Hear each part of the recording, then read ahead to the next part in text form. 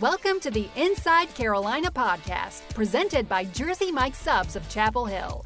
Get 15% off your online order with the promo code HEELS15.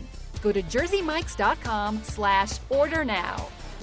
I'm your host, Tommy Ashley, joined by Jason Staples and Greg Barnes. You're listening to the Inside Carolina radio show, sponsored by Jersey Mike Subs of Chapel Hill.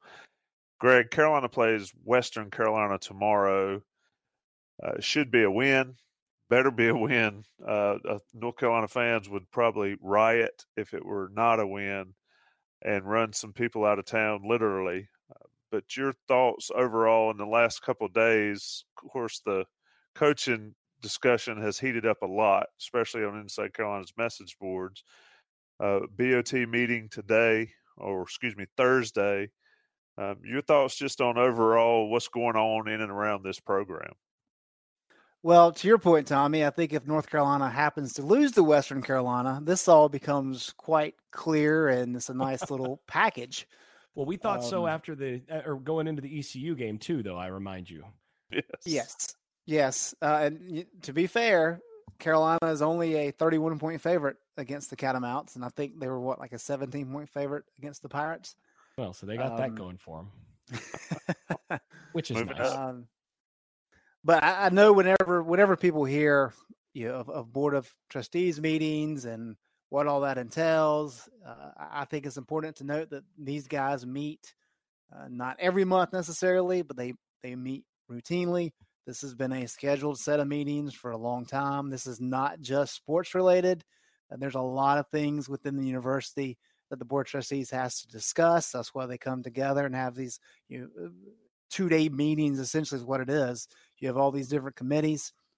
And so I think kind of the important thing to tell people is that if anybody thinks that a final decision has been made at this point in time, they are wrong. And there was no indication whatsoever that has been decided upon. Has it been discussed? I'm sure it has been. We've been told that, that was some discussions behind the scenes, as you would expect, as it has been going on for some time now. But the rumor mill always kicks up in these situations. And you hear that, hey, this guy's the front runner. And he's the guy that they've got circled to be the next head coach, or Fedora's going to stay, but he's hiring these guys to come in. All that's kind of getting ahead of the situations, getting ahead of where we're at right now. And so, I see we continue to track this. We will track this until whatever decision is ultimately made. But the idea that a decision has been made at this point is false. Still a lot of season to go, as we still got 2 games left, and still a lot of decisions to be made. Certainly nothing has been finalized at this point in time. Jason, how difficult is it, A, for a coach to coach in a situation like this, and B, players to be focused? I tend to think the players really don't pay that much attention to it, or do they? I mean, thoughts on that? It's hectic, or maybe it's just hectic in the Inside Carolina message board world, not really out there in the real world. But anyway, your thoughts? Things are a little different now than they were back when I was in school. So, players are much more connected in terms of ability to keep track of things, and, social media is such that they're going to hear a lot more than what we did. That's for sure. Although even then, I remember a couple pieces of news that got broken. We found out on the internet before we ever had a team meeting on it. It's like, found something out, and then it's like, oh, just got a phone call that we're going to have a team meeting this afternoon. Well, we know what that team meeting's about, but now players are much more aware of the general temperature of the fan base, of all of that, than they used to be. That said, they're still to some degree in a bubble, because you are going to class, hopefully, and you're in the football facility grinding, doing the work every day. So you do get more connection with the dissatisfaction, but in terms of what you're doing, that stuff is so routine, it doesn't change that much. Now, what does change is, that, well, we're not making a bowl. No matter what we seem to do, we can't seem to close out any wins, and we're playing a team that's terrible. So, there is that question. I mean, even in high school, even in the middle school ranks, when you get a team that's got 1 win, 2 wins on the season, you start to, there does start to be a point where, there's some dissatisfaction and some apathy that can set in with the players. And I wouldn't be surprised if there is some degree of that, particularly with players that, may be in their final season.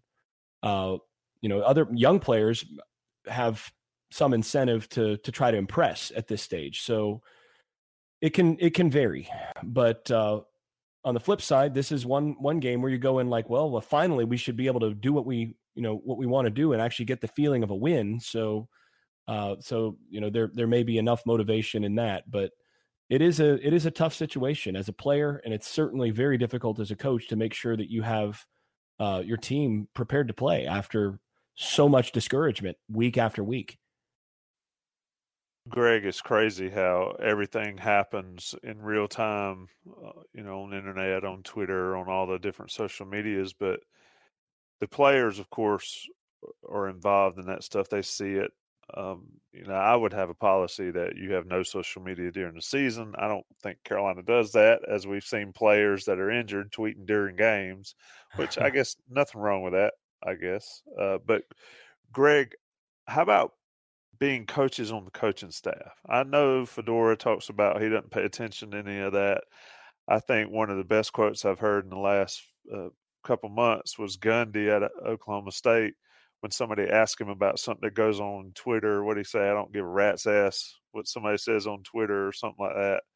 But your thoughts on the grown-ups in the room idea of it? I mean, there's got to be pressure. And I think we've seen, especially in that last press conference after Duke, I believe it was, that things have changed a little bit, it seems, for Fedora and maybe some of his staff. But your thoughts on their take or their point of view or their, from their angle? Yeah, well, I think there's 2 parts of it, and they seem kind of contradictory, but I think they can also be true. And it's that coaches are wired to be focused on the process. We have practice this week, we have Tuesday install, we have Wednesday where we really hit it hard and do some of our specialty situation things. And then Thursday is polish, walk through Friday, we play a game Saturday. And you get into that routine, and that's what you know, and that's what you know works, and you stick with that. And you really insulate yourself from a lot of the noise. And let's be honest, this is what social media is. It's noise. And it's easy to get wrapped up into it. But I think the 3 of us, and I think a lot of people probably listen to this, you get sucked into it initially when you're first exposed to it. But as you kind of see what it is and you understand it, it doesn't have the appeal that it once did, and you see it for what it's worth. And I think coaches are the same way, and they understand where they need to be paying attention. And so they really are just kind of tunnel vision on what they need to do. But having said that, you do feel that pressure, like you said. And I really think it's a situation where things were humming along. You had a great 2015. 2016, while it didn't end the way you thought it would with Mitch Trubisky as your quarterback, you still won 8 games. You went to a good bowl game. You were competitive in those games. And then you have last year.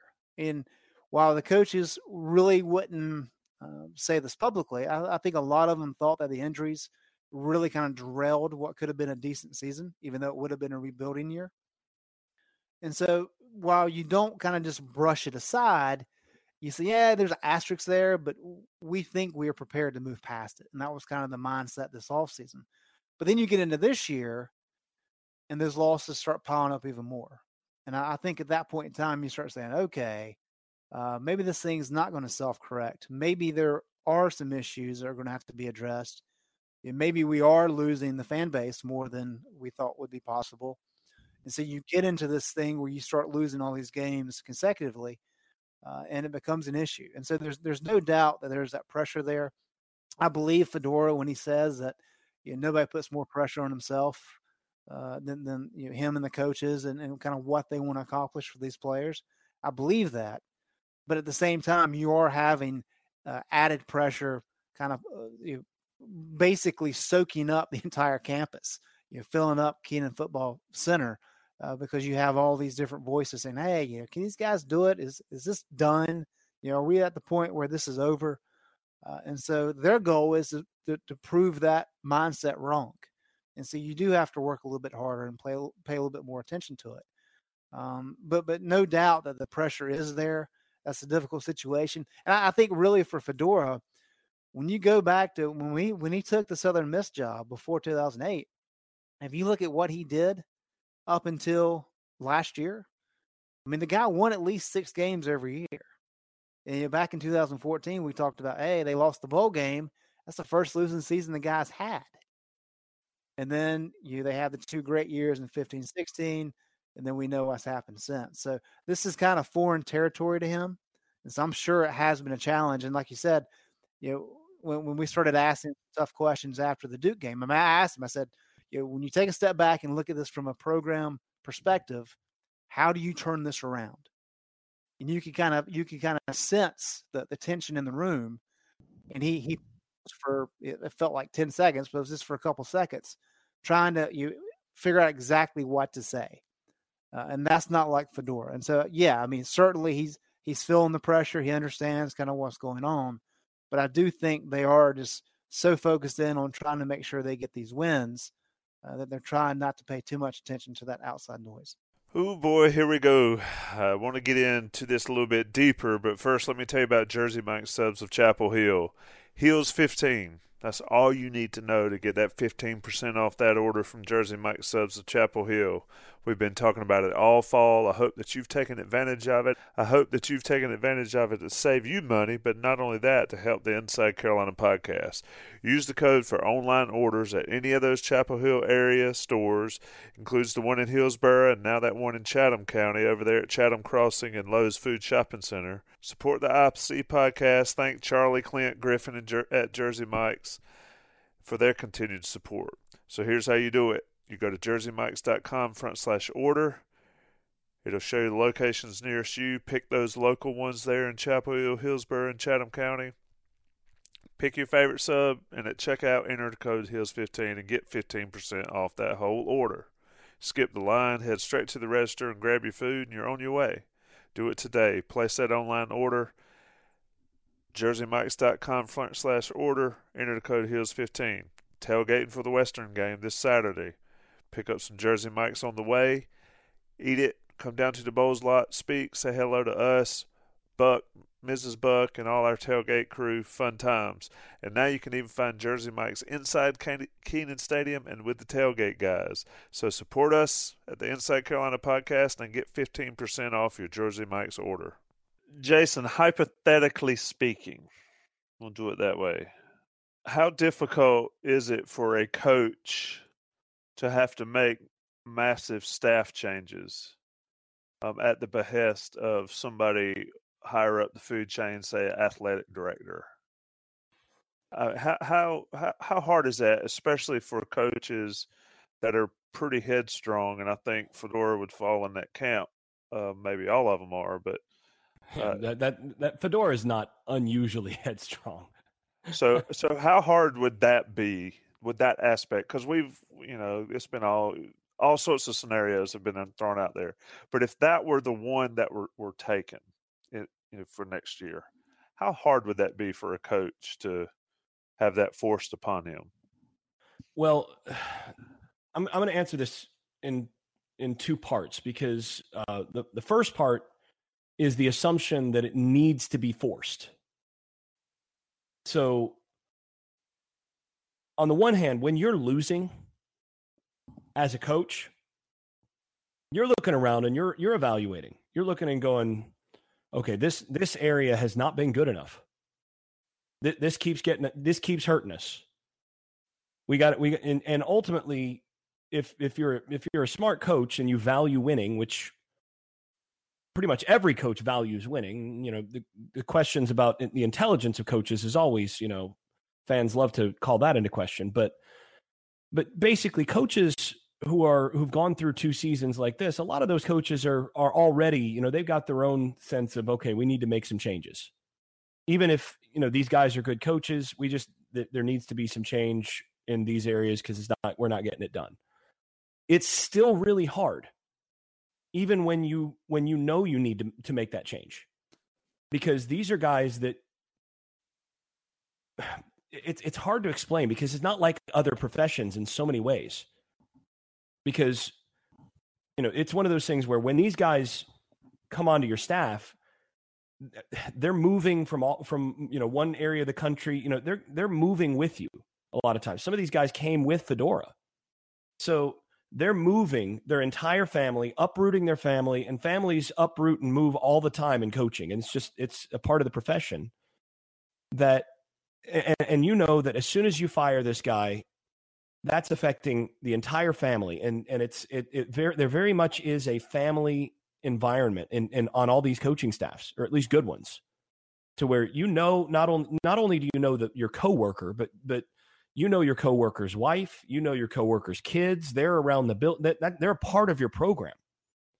And that when you when you have to call that guy into your office and say, hey, we got to move on, pack your stuff up, that it's not just, that's difficult for any boss, but it's even more difficult because these are people you are essentially adopted family with, and you spend more time with each other than you do with your own families. So, and you travel together, all this stuff. So that's really hard. And every coach in the country, and you hear people talk about, I heard this all the time from Florida State fans about Jimbo Fisher. Fisher is so stubborn and he's too loyal to his coaches, and he needs to make changes immediately and all that. And it's like, listen, if you get a rep as a coach who does that, people won't come and work for you. You want to be a coach that top assistants actually want to work for. And if you're just terminating good coaches because something didn't work or whatever, then you better be Nick Saban, because people will do that with Saban. They'll roll the dice there, but that's about it. So every coach knows that you need to be loyal. You need to have a reputation as being loyal in this business, or you're in trouble. You're not going to be able to attract other hires. But there does come a point where you need to make changes, and it's always painful, even if it's your choice. Now, the second part of that is getting to what you were saying to begin with on the how hard is it if you're being forced to make changes? If, say, the athletic director or the powers that be basically come in and they say, okay, well, you're going to need to make these changes. You need to fire this coach, this coach, this coach, and this coach, and bring new guys in. That's even harder, because if those judgments don't agree with your own, if your own self-evaluation, if your own self-scout, if your own evaluation as the football, the CEO of the football program is to say, well, we've got problems, but this is not one of them. And then somebody comes in and says, well, you need to fire this guy. And you're like, that guy's not one of the problems, but you have to do it. That actually not only is difficult, that actually starts to undermine the entire autonomy and authority of the coach. And once a coach has to do that, and it becomes evident that that's what the coach has had to do, it's that much harder to hire guys because again, assistants who might come in are already recognizing that coach is probably a lame duck. So you're there for a year or two most. And that coach also knows, like, okay, now I don't even have the ability to hire and fire the guys that I think are going to work best with our system, and you're looking over your shoulder. It's a tough situation. And that's partly why, I believe that the athletic director, the president, or, whomever, the powers that be, the chancellor, anybody that might have board of trustees, anybody that might have a voice in this, my view is that you hire the CEO and you have to empower the CEO to make the right decisions. You may come in and talk with him and say, it's our impression that these are problems, but you have to leave, to me, in my opinion, you have to leave those decisions up to the head coach in order for the program to work well. Because as soon as you are forcing the coach to hire and fire according to guys that you're picking out, really the better thing is to actually go ahead and cut the head coach loose and hire someone that you believe is going to be able to hire and fire the right people at the top again. Because, generally speaking, athletic directors, board of trustees and all that, they're not qualified to evaluate that stuff. You hired this guy to be the qualified person to set the vision and bring those people in. And if you don't trust that person to do that anymore, then you need to move on from that person as the CEO. I think it's a bad middle ground. It ends up just prolonging the downward slide if you force that guy to, well, we're going to keep you, but you have to fire these people and find other people that we approve. That to me is it almost never works. Yeah, and it sort of makes the case for cleaning house whenever the situation arises for the most part. Greg, that's one thing that people don't seem to understand. These staffs aren't plug and play. It's not just as simple as firing one guy and putting another guy in there and think everything's fine. It's no different than it is on the field. But your thoughts in that regard, simply because I've never thought that, hiring new coordinators route was a good idea ever for any coach. Now, it certainly happened, and it's been successful maybe one or two places in the country, but never thought it would be popular or doable in Chapel Hill. But your thoughts on the aspect of having that CEO that you trust to do the right thing versus finding a new CEO if you don't believe they're capable? Yeah, I think it's just kind of gets back to the point of, in the NFL, it's not a big deal because, it's their job just to come in and coach. And you've got a guy as a CEO who kind of runs things, and you don't have to worry about the recruiting aspect. And there are a handful of college programs.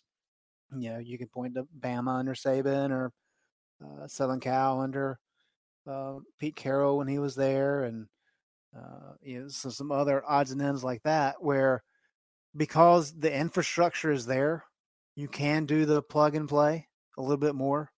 If Nick Saban loses a coach, he can hire somebody else and say, "Hey, I'm recruiting for Alabama," and that's going to get you in the door.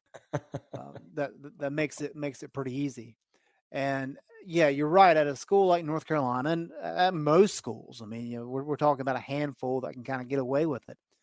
But that's actually been something that's hurt North Carolina. When you talk about the staff turnover in recent years, some people point to that as part of the recruiting issues, because you don't have Kenny Browning. I don't know how many coaching staffs he spanned, but he was the guy that was on staff, and he's a great guy, good coach, all these things.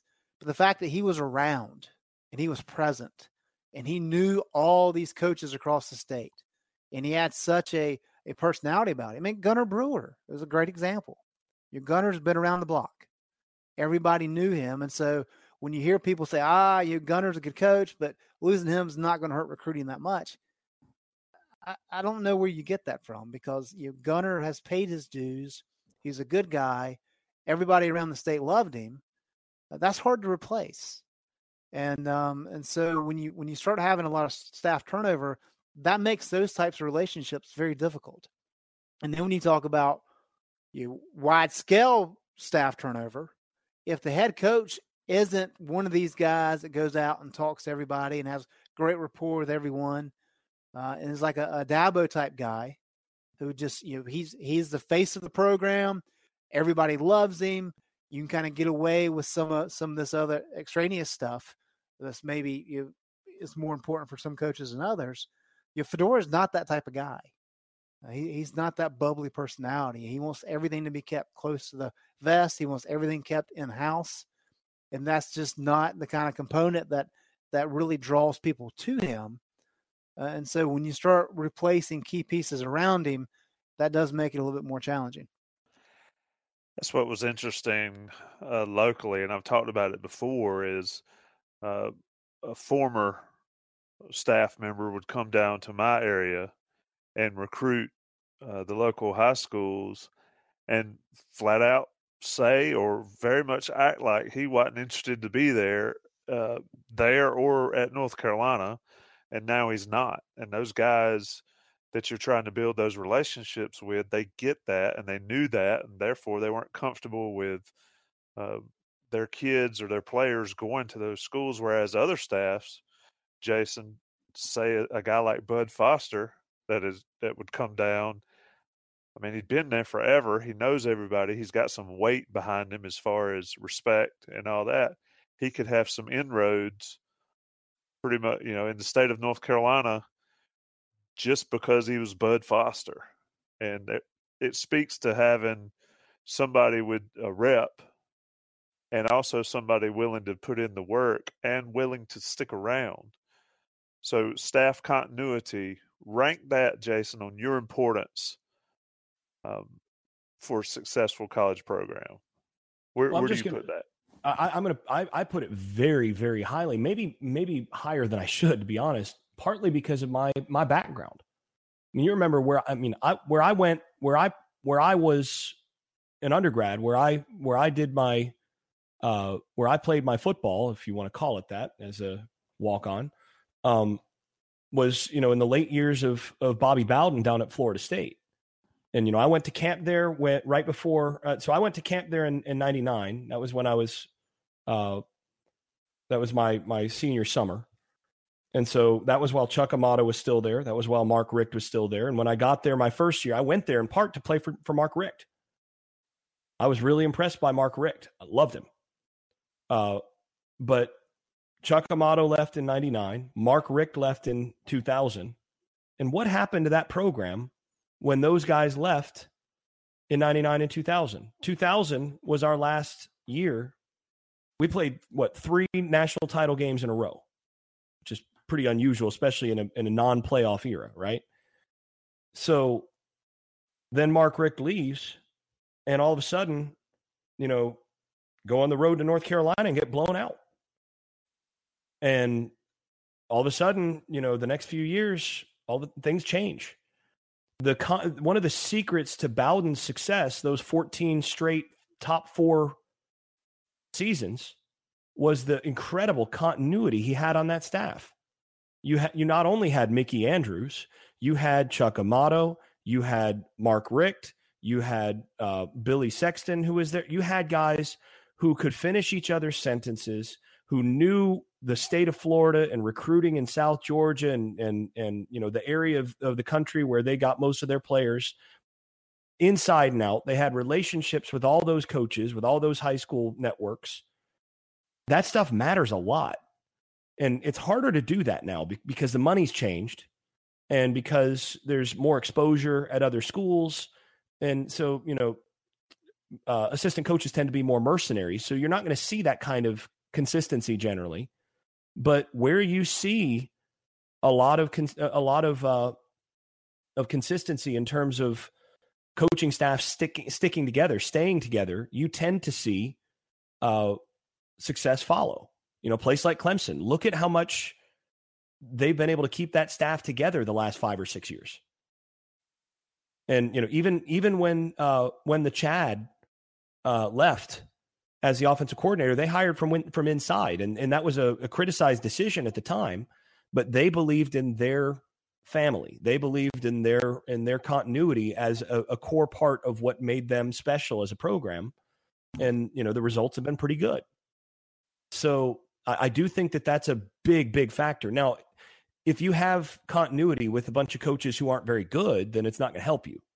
But it's really important to keep your staff together and really let them gel in the same way that, you want to have, juniors and seniors that have played together before. That's an advantage, as those guys have gotten used to one another and know what that guy's going to do and know what he's capable of and can cover for one another. That stuff matters. I'm going to dig into the Twitter questions here in a minute, but first let's talk about HillsTravel.com. It's the easiest way to book travel to a big UNC away basketball game. Right now, Hills Travel is offering that package to Chicago to see Carolina take on Kentucky on December 22nd. It's one of their biggest games of the entire college basketball season. And you talk about blue blood college basketball, what bigger names than Carolina and Kentucky meeting in Chicago on December 22nd? So go to hillstravel.com now or call 336-855-0060 to book that trip. It includes nonstop airfare from RDU to Chicago, transportation to and from the airport to the hotel, and 2 nights at the Chicago Omni, there where the team will be. It's a great chance to see Carolina on a huge stage against a great opponent, and a great chance to check out a great city at Christmas time. December 22nd, Chicago will be lit up, Michigan Avenue, shopping, take the family, spend some money, spend some great time, see Carolina and Kentucky. HillsTravel.com now, or call 336-855-0060 to book that trip. Greg, we'll move off this in a little bit, but it's interesting to me. Somebody asked on the message board, and this is for both of you, but Greg, you can go first. How tough do you think it'll be for North Carolina to be turned around one way or another? And I think we universally agree that the wholesale staff changes is not really an option. But how hard of a job will it be to turn North Carolina's football program around, if it's a tough job at all? Your thoughts, Greg? Yeah, that's a tough one, and it really matters on what the circumstances is with the coaching staff. I mean, if we're talking about a new coaching staff, is it a guy like Urban Meyer who has proven that he can show up and needs maybe 1 year to get things turned around quickly? Now, I'm going to stop you there. Now, Yeah, you just made a lot of people faint by even bringing his name up. No, but there's different categories. That's what I'm getting at. Yeah, and Urban wouldn't come and take this job because Urban has been very selective in the kind of jobs he's taken. You think about Florida had recruited at a top 5 or 6 level under Ron Zook right before Urban got there. And he took that job over Notre Dame. He'd been offered both jobs. He took that job because he knew it was loaded. He went to an Ohio State program that had recruited in the top 6 nationally for like 6 years solid. So he went to loaded rosters. Yeah, it's a lot easier to turn that around. So Urban, I don't even credit that to Urban being a great coach so much as Urban really, I mean, he is a really, really good coach. He's a great coach. But he also did a fantastic job of making sure that he chose exactly the right places to go. Yeah, no doubt about that. But I don't think there's any question that he would make North Carolina a lot better quickly. That's kind of my point. Not necessarily 12-0 or 11-3 again, but he would make them better quickly. But then you've got the Dave Clawson type, who Dave, everywhere he's been, he's won, but he does it overnight. It takes him 3 to 4 years. But whether it's at Richmond, whether it's at Bowling Green, whether it's at Wake, you've seen a slow uptick in what he's been able to do. And that's what makes him an appealing candidate. If you're talking about Fedora staying and having to reconfigure his staff, well, that's a different category. I mean, what are we talking about staff changes wise? Are we talking about Fedora finally handing over his baby to a different offensive coordinator? That would be something new. We haven't seen that before. Is it a Gene Chizik type defensive coordinator who can come in and have his voodoo magic where the defense really isn't that much better, but yet they keep teams out of the end zone? So a lot of things like that kind of come into play. I mean, in 2014, I think it's a great example. Carolina's 6-7. A year later, when they have some changes, they go 11-3.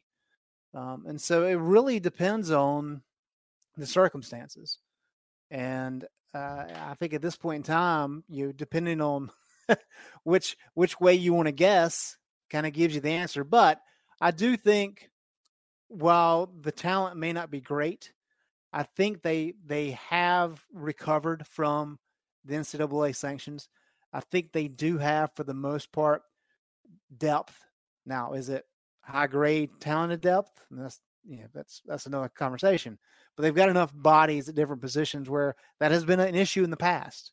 So I think there's opportunity there for somebody to come in, if it's not Fedora, and have some success early, but it may not be the skyrocket to contending for the ACC title, in a matter of 1 or 2 years. It may be a little bit longer deal than that.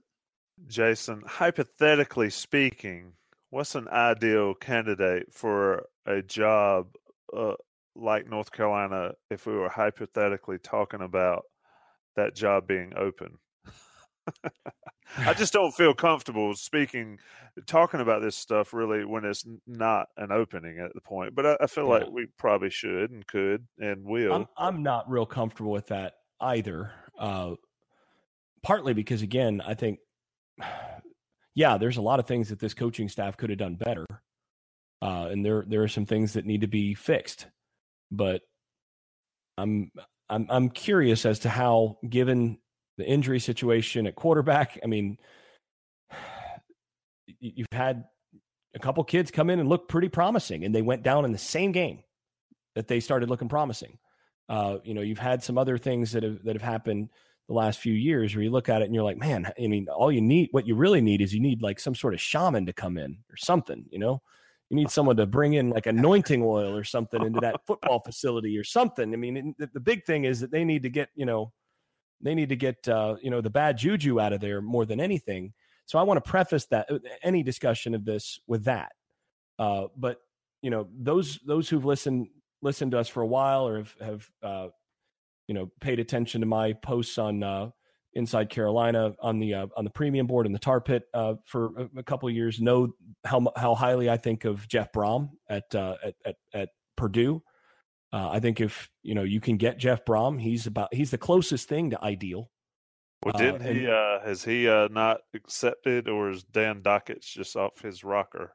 Oh, him in Louisville. I mean, I think the talks are probably pretty strong, and he's got strong ties to Louisville.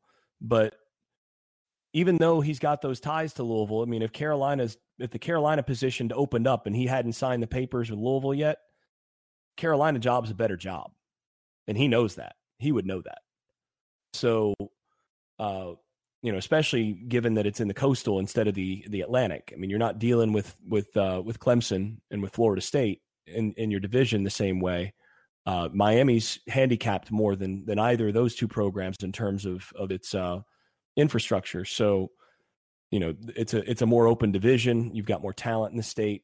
So, it would at least be attractive to him. And he would be a guy that actually would fit really well in terms of the Carolina way. I mean, he's not a live and die football guy. I think he runs the best offense in the country schematically. I like his offense better than anybody else's. And I think he's pretty close to a genius in terms of running at least an offense. And I think he's a dang good head coach. But he's one of those guys that actually, believes in academics and lives, he actually has, some views on things outside of football, lives a normal life to a large degree. And that would be something pretty refreshing. So that would be probably the closest thing to ideal, but I don't think he would be. Again, I have my strong doubts as to whether or not he actually would be gettable. Beyond that, I don't think there is a perfect candidate. I think you're going to have to find somebody. You're going to have to make some compromises on what you want in your coach, and what can you envision? Can you see this person having success there? Because I don't think that there's a hot shot head coach in the mid majors or someone who's got some head coaching experience at a prior school that I could just envision coming into Carolina and just being a natural fit. I mean, you get people that mention, like Les Miles or Mac Brown, and I roll my eyes at that stuff, man. Mac, if I really wanted to hamstring the Carolina team that much more, I'd bring in Les Miles. You talk about a guy that had Odell Beckham Jr., he had Jarvis Landry, and he had an NFL quarterback, Mettenberger, throwing to him, and managed to, I think they averaged less than 30 points a game. And they had two running backs that are still in the NFL there, and several NFL guys on the offensive line. The old saying was that, only Dean Smith could hold Michael Jordan under 20 points. And, that was tongue in cheek because, and they had success in Smith's system anyway. Only Les Miles could hold that LSU offense under 30. I mean, that was an accomplishment. He would be a disaster at North Carolina. And to me, you don't go back to Mac Brown. I mean, if you look at how things ended up at Texas, and if you listen to Mac Brown's commentary, I mean, have you listened to him call a game the last few years? And you're like, is anybody actually listen to him call a game and have the conclusion like, yeah, that's a guy I definitely want in charge of my team? I sit there and I'm like, is he seriously saying this? Like he would do that? Oh my gosh. So, those are the kind of things that, the name sounds good, or Butch Davis. No. First of all, he's too old for the position at this point. You want somebody who's going to be a young, up and coming recruiter that's going to fit the program well and be able to grow with the program. So, those are the kind of things you can't do. I will pitch a name out there that some will recoil at my suggestion for obvious reasons. But if I were hiring and the job were open, I would definitely interview this candidate, and he would be toward the top of my board, just because I think the guy can really coach, and I think the network that he would bring along would be some quality coaches as well, and that's Kendall Briles. You talk about another offensive guy that along with Brom, if you want a guy that knows how to coach offense, look at what happened with Lane Kiffin this last year at FAU. Look at what he did with Kendall Briles as his coordinator last year. And now look at what they're doing this year. And now look at what Houston's doing with Kendall Briles this year. There's something to that. So he would be, of all the assistants out there, there's some baggage and there's some stuff that you'd have to swallow hard and deal with some of the fallout of that. But that's a guy that, if you're talking about winning games and talking about doing some of that, as long as you have other systems in place in your athletic department and in your university to make sure that everything is overseen properly in every other respect. If you're hiring a guy to win games, that's a guy that I would consider. Greg, your thoughts there. I mean, I think the last thing you just said, Jason, as long as you have things in your athletic program and in your football program that I'll misquote you, but to monitor, make sure bad things don't happen, then you'd be all right. That was Carolina's issue in the Butch Davis era, not having those things in place, I think. But two things. One, your thought on a guy like Briles, and the name itself generates a lot of baggage. But also, how important do you think it is to have somebody that is tied to North Carolina in some way? Not North Carolina the school, but North Carolina the state. How important would that be to you? Or do you think it would be important for the powers that be that are making these hires? All right, well, a couple things. Number one, I think kind of with what you mentioned, Tommy, with the things that went on less than a decade ago with John Blake and kind of the associations with the football program, I think Kendall Briles is going to be a very tough sell for the board of trustees and for the community and for the faculty. I think that would be a very significant issue, especially considering when you talk about sexual assault and kind of that role on campuses these days. I think that's going to be something that's going to get a tremendous amount of attention. Yep. And I don't know I do want to jump in real quick and point something out here, though. I want to make it very clear that that we should all be taking sexual assault very, very seriously. This is something that, societally and on campuses is a serious problem. But the reality is that head coaches can't supervise their players all the time. There's a 20-hour rule. And so this idea that, the head coach is responsible to make sure that his players, don't do stupid stuff or don't do illegal stuff or, violent stuff or whatever, there's only so much you can do. Now you have to recruit guys that are going to fit and are going to be good citizens. But aside from that, I mean, we don't have athletic dorms anymore. All of the apparatus that used to be there for the head coach to actually be the supervisor of all this stuff is gone. So to some degree, I mean, I do understand, like, it would be, I don't think there's any way that they would hire him.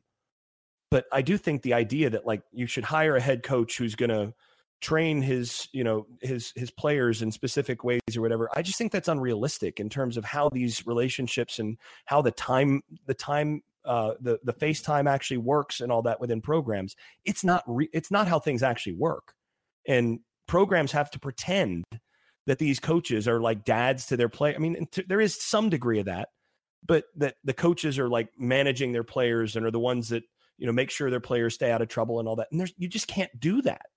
You don't, like the NCAA with removing athletic dorms and all that, took away anything that you could do to try to police that as a coach now.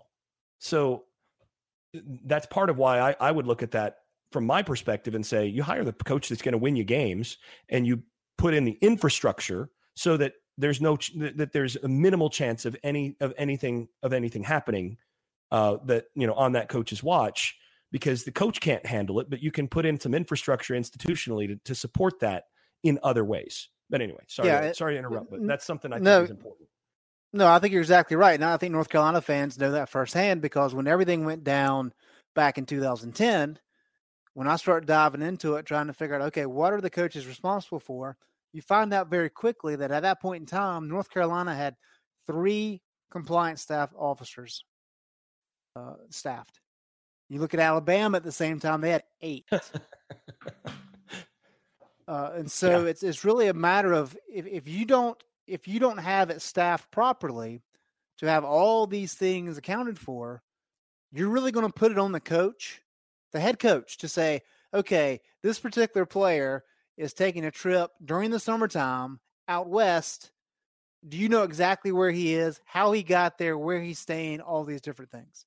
Or even where he's staying tomorrow night on campus. I mean, come on. Right. Got 110 guys. It's not, yeah. Yeah. So you're right. It's the infrastructure is in place. And so even though, Kendall Briles, in terms of the accusations, is more that, hey, maybe he encouraged it, saying that, the women on Baylor's campus liked athletes. I mean, that's like the extent of the accusations against him, to my knowledge. There's a controversial statement that, no coach ever would say anywhere, or, someone who's observing reality would ever. Oh, good Lord. Anyway. This is a great discussion. Yes, right. So the other name I was going to mention, though, in line with Kendall Briles, is just look at what happened when Larry Fedora brought in Tim Beckman, his old buddy, a couple years ago. Yeah. Think about the uproar that caused, just because Beckman, he wasn't even, a hired coach. He was like volunteer coaching, helping out Fedora as a friend, basically trying to get his feet back under him. That did not end very well at all. And so I think you would have that same kind of pushback against a guy like Briles. Now, you mentioned a guy like Mack Brown. The nostalgia is such a powerful force with Mack, because we all know what happened when he was in Chapel Hill. He was at App State beforehand. He loves the mountains. They still have a house in the mountains. I'm not sure if they have a house in the Triangle, Chapel Hill area anymore or not. But he's been here a lot lately. So there's a lot of strong feelings toward Mack. And he elevated North Carolina's program really to about as high as it's ever been back when I was in college. But then, Mack left. He went for greener pastures in Texas. And kind of to Jason's point, I mean, if you look at what happened Mack's last 4 years at Texas, they went 18-17 in Big 12 play his last 4 years. And he hasn't coached in 5 years. So we're talking about, a decade removed from when he had Texas operating at a high clip. Can he get that back? Sure. I mean, I have no reason to doubt he couldn't, but a decade's a long time. And I know that he had mentioned Dick Vermeil as a guy. Mm-hmm. Hey, he was out of coaching for 15 years and he came back and won a Super Bowl. Well, there's a reason that's such a great story, because it never happened. You have guys like Bill Snyder, and Bill's one of the oldest guys. I think he is the oldest guy coaching right now. Might be the oldest guy in the world. He may be. He was old when he left the first time. But he left and came back 5 years later. And I think Mack right now is 67. So if he were to come, let's say next year, he'd be 68 before the first games have been played. So think about the recruiting dynamic there. you're going to have to sell kids, hey, I'm going to be here in 5 years when you graduate. So when I'll be 73. Yeah. So I get the nostalgia part of it. I get the good memories. I think that would be a challenge. But, at this point, I think you'd have to consider all viable options. And if you're not able to go after a guy like Briles or young and up-and-comer, then maybe you have to kind of lean back on some of these other options that are easily attainable for you. Les Miles has connections because of his son. So I think that's why his name always comes up. He's available. Maybe none of the other big schools want him. And Mac may be in that situation in terms of guys that have big names, big reputations that you can bring in. And they'd give you some stability initially, but I don't know what that means long-term for the program. Yeah, that's kind of like why I like hearing somebody like Mack Brown or even Les Miles. I mean, Jason, they've got to get some sort of respectability in the homes of the high school recruits. And you get a young and upcomer, say somebody like even a Satterfield. He's got the North Carolina ties. I think he would do fine at Carolina. A lot of people on the message board think they're looking at Bo Dereks and 10s, and that's the only acceptable thing. But the respect the program needs, and somebody like Mack Brown or somebody like that gets them back in the national conversation. And I think that's something the program desperately needs, don't you think? Yeah, right up until you get on the field and you're not prepared to play. The thing that's going to get you national recognition, there's talent enough on the roster to win games and to have an exciting offense next year.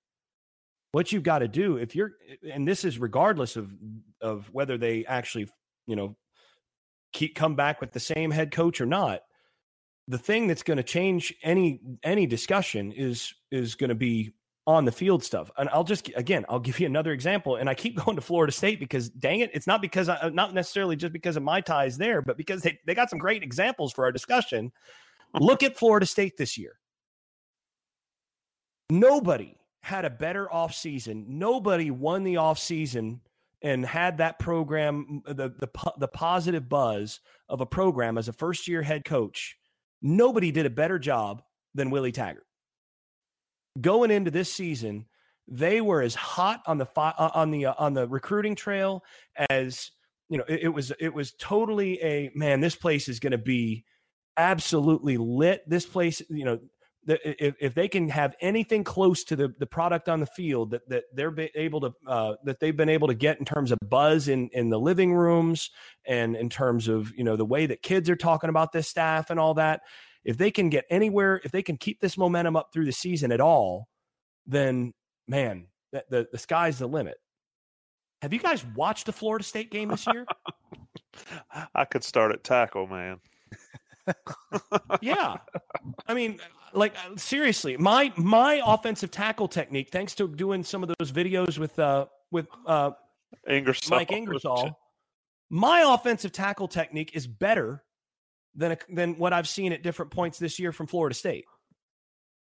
And the reality is you can have that guy that's going to get you some respect up front, right after getting hired and get you, at least get kids thinking about you got a legend there. But the thing is, it doesn't matter if you go out and you get blown out. I mean, Florida State's lost 5 games by 20 points this year. When you go out and you do that, they were a top candidate for the number 1 recruit in the country coming into the year. He had a visit for the Virginia Tech game, and they got stomped by Virginia Tech, and that's not a good Virginia Tech team. And then they got, they almost got beat by Samford, and they keep going up. And they're one of the few teams in the country that might be more painful to watch than North Carolina this year. North Carolina's looked at least competent at times. They've been close to winning games. They just keep falling short. Florida State's the game's over by the end of the first quarter. And like I said, the thing is, you hire a Mack Brown, you hire a Les Miles, they better be bringing a Kendall Briles quality offensive coordinator with them. They better be bringing guys that are going to get them, that are going to be able to support that on the on the field, because all that stuff off the field, that's great. But what matters is you better be able to show proof of concept on the field, or you're screwed. And the reality is, how many kids today, like let's say you've got a junior or a sophomore in high school, these kids that I'm working with, how many of those kids remember Mack Brown? I'm not talking about Mack Brown at North Carolina. I'm talking about Mack Brown at Texas. None. You realize that a kid that is a junior in high school right now, 16 years old, right? 16, 17 years old. When Mack Brown won a national title at Texas, what year was that? 2005. So that was 4. 2005. That kid was 4 years old, 3 years old. He doesn't remember Mack Brown being a good coach. Somebody has to tell him, hey, this is Mack Brown. He used to be really good. Same thing with Les Miles. Les Miles was at LSU. Yeah, everybody knows who Les Miles is. I mean, the kids have seen him on SportsCenter. They've seen all that. But do they remember Les Miles coaching a good team? An exciting team to watch? Is that really going to get you credibility with those kids? And you can say the same thing for Butch Davis. This moves really quickly because, I mean, the kids that watched Florida State win a national title, that was 5 years ago. A junior was, 11, 10 years old. Those kids barely remember that. And so, what matters is not looking back and trying to get somebody that, was good back then, because the kids don't remember it. What you've got to do is you've got to get somebody who can show proof of concept on the field and can fill a room and be a personable individual that somebody actually can trust, that is going to get you kids. That's what's going to matter. And, you got to get somebody who can actually talk to parents and actually get parents to trust him, and that kids can relate to a little bit, and then show that he can run a disciplined and fun to watch program. And that's what's going to get you kids. That's what's going to get you players. But if you're trying to do that on the front end on a guy who's going to win the offseason, well, I give you Exhibit A, Florida State. Yeah, and I remember you talking a lot during that offseason about how the tide was turning there and how everything was trending in the right direction. And then, like Mike Tyson said, everybody has a plan till you get punched in the face. Yep. Customato actually said that. Mike used to quote cuss, but yeah, that you gonna mess up my great. That's so Jason. It is. I couldn't resist. But and I had my doubts about Taggart when he was hired and about that staff, and they may still turn it around. I mean, there's some good coaches on that staff, but it is a good example of you can do everything right, and the tone and the tenor can be so good, but it doesn't matter if you can't put it on the field. So you better hire somebody or better support somebody that can get it done on the field. And that's a lot harder than people think. Better have some great coordinators. Yeah. They are probably as important for North Carolina, whatever's coming down the road, as anything. Does that get us back to just Fedora hire new coordinators and that be the end of it? If it's his choice, it's circling something. If he believes that he needs to hire new coordinators and he has an idea of who he should hire, then that can work. But if you're having to force him to make that call, then you're probably going to have, and you feel that you need to force him to make that call, then you need to go ahead and cut your losses there. And if you don't think that you need to do that, if you think he's got a handle on it, then you give him another year. Simple as that. Yeah, we could go on forever. I want to stay there and ask Greg. The problem is that opportunity was given last year. Yep.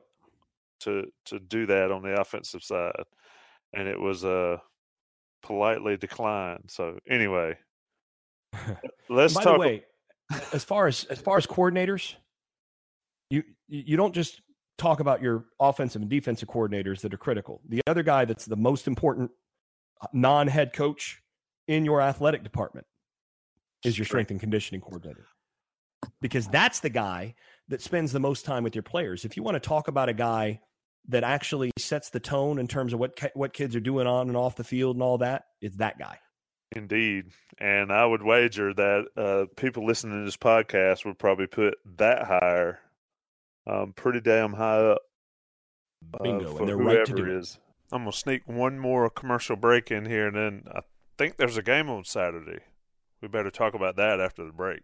So let's talk about Western Carolina. Oh, boo. We need to do it because I'm going to ask you to make a prediction later in the show, and this time we're going to go exact points. So, Greg, Carolina and Western, we talked briefly at the beginning of this show about how bad they are, and North Carolina's not good either, but it's two different levels of football. So, North Carolina needs to have some success. How will they on Saturday? I say just run the ball 70 times. But what do you think North Carolina does coming out of the gate? I think North Carolina does whatever it wants to do offensively. I mean, if you look at Western Carolina's stats, they've got a good offense, but they are one of the worst defenses at the FCS level, let alone the FBS level. They're giving up 40 points a game at the FCS level, which is not good. And I mean, when you're talking about VMI hung 50 on them, Furman 44, Sanford hung 66 on them, Mercer 59, Citadel and Wofford 38 points each of the last 2 weeks. So North Carolina will be able to improve their red zone numbers, their third down efficiency numbers. This is a good opportunity to boost some of those stats. And this is, for whatever reason, Larry Fedora has done a very good job in his time at UNC and at Southern Miss of just annihilating FCS teams. That's just one of his things. It's a gift. And it is a gift. Got 80-20 a couple years ago, and it's gotten worse from there, it seems like. So I think the defense will be able to handle Tyree Adams, who's a pretty good athlete at quarterback for Western Carolina. I mean, as I mentioned, they're scoring points. They're scoring 32 a game. But when you go up against a Power 5 level defense, regardless if it struggles like Carolina's has, you're not going to have much chance. So I don't think we have to talk too much about this one because it's going to get ugly quick.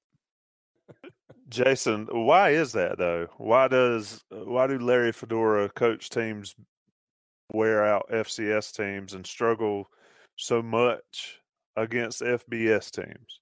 I think it's the line of scrimmage. I think it boils down to the line of scrimmage. So, Fedora's offense is going to spread you out and try to create a horizontal stretch to be able to get vertical seams to be able to create big plays.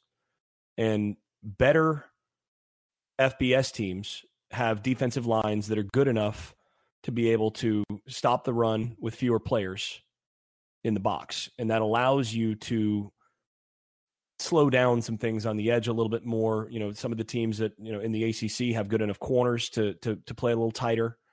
When you're playing with the kind of athletes that Fedora generally has on offense and with the scheme that he has, which, it's a good scheme. He coaches it well.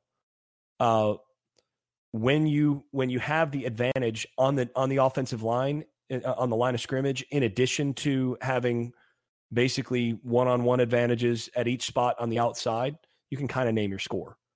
But it's a different thing when you're playing against an FBS team that has some defensive linemen that can give you trouble, that you now have to double team that guy, or you have to scheme around this guy. You have to get rid of the ball a little quicker.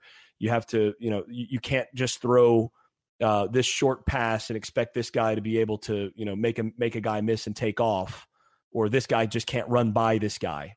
It's just, this offense is predicated on creating that stretch and then getting big plays. And you're going to get big plays when you have, basically big advantages at those different spots. And, that's different from, say, a team that's going to go I formation and is going to play in the phone booth a little bit more. And yeah, if you have a big advantage, you're still packed in enough that, you dominate up front, and running back takes off and he's going to get hit and tackled at, after a 12-yard gain. In Fedora's offense, because everybody's so spread out, you get the exact same thing, and that guy's going yard. He's taking it to the barn. And so that's the real difference. And this kind of offense, I mean, you go around the country and look at what offenses that are most comparable to North Carolina do against inferior competition. And it's generally that inferior competition gets obliterated. It's in the games against comparable competition that they tend to bog down a good bit more, because again, there are counters that you can throw defensively if you've got the personnel to match up one-on-one. Tommy, by my count, the average scoring margin against FCS teams in the Fedora era is 43.6 points. 80-20 was impressive. I also remember, I believe the Idaho game was in the pouring rain. Yeah, but they were not FCS. That was 66 up. Yeah, Elon that year was 62. Yeah, Idaho might as well have been. I'm gonna tell that y'all keep messing up my stories. Idaho. We set out to do it this episode. Yeah, really. I'm gonna make Idaho FCS right this second. JB Sissel takes a picture of my section in section 206. It's raining so hard that game, and there are 4 people in our section. Me, my oldest, my wife, and my youngest bailed early, and the daddy and the daughter sitting right behind us. I predict that the crowd may be similar in Kenan Stadium on Saturday under sunny skies. Greg, my question to you is, do I need to get a 16 jersey for Saturday?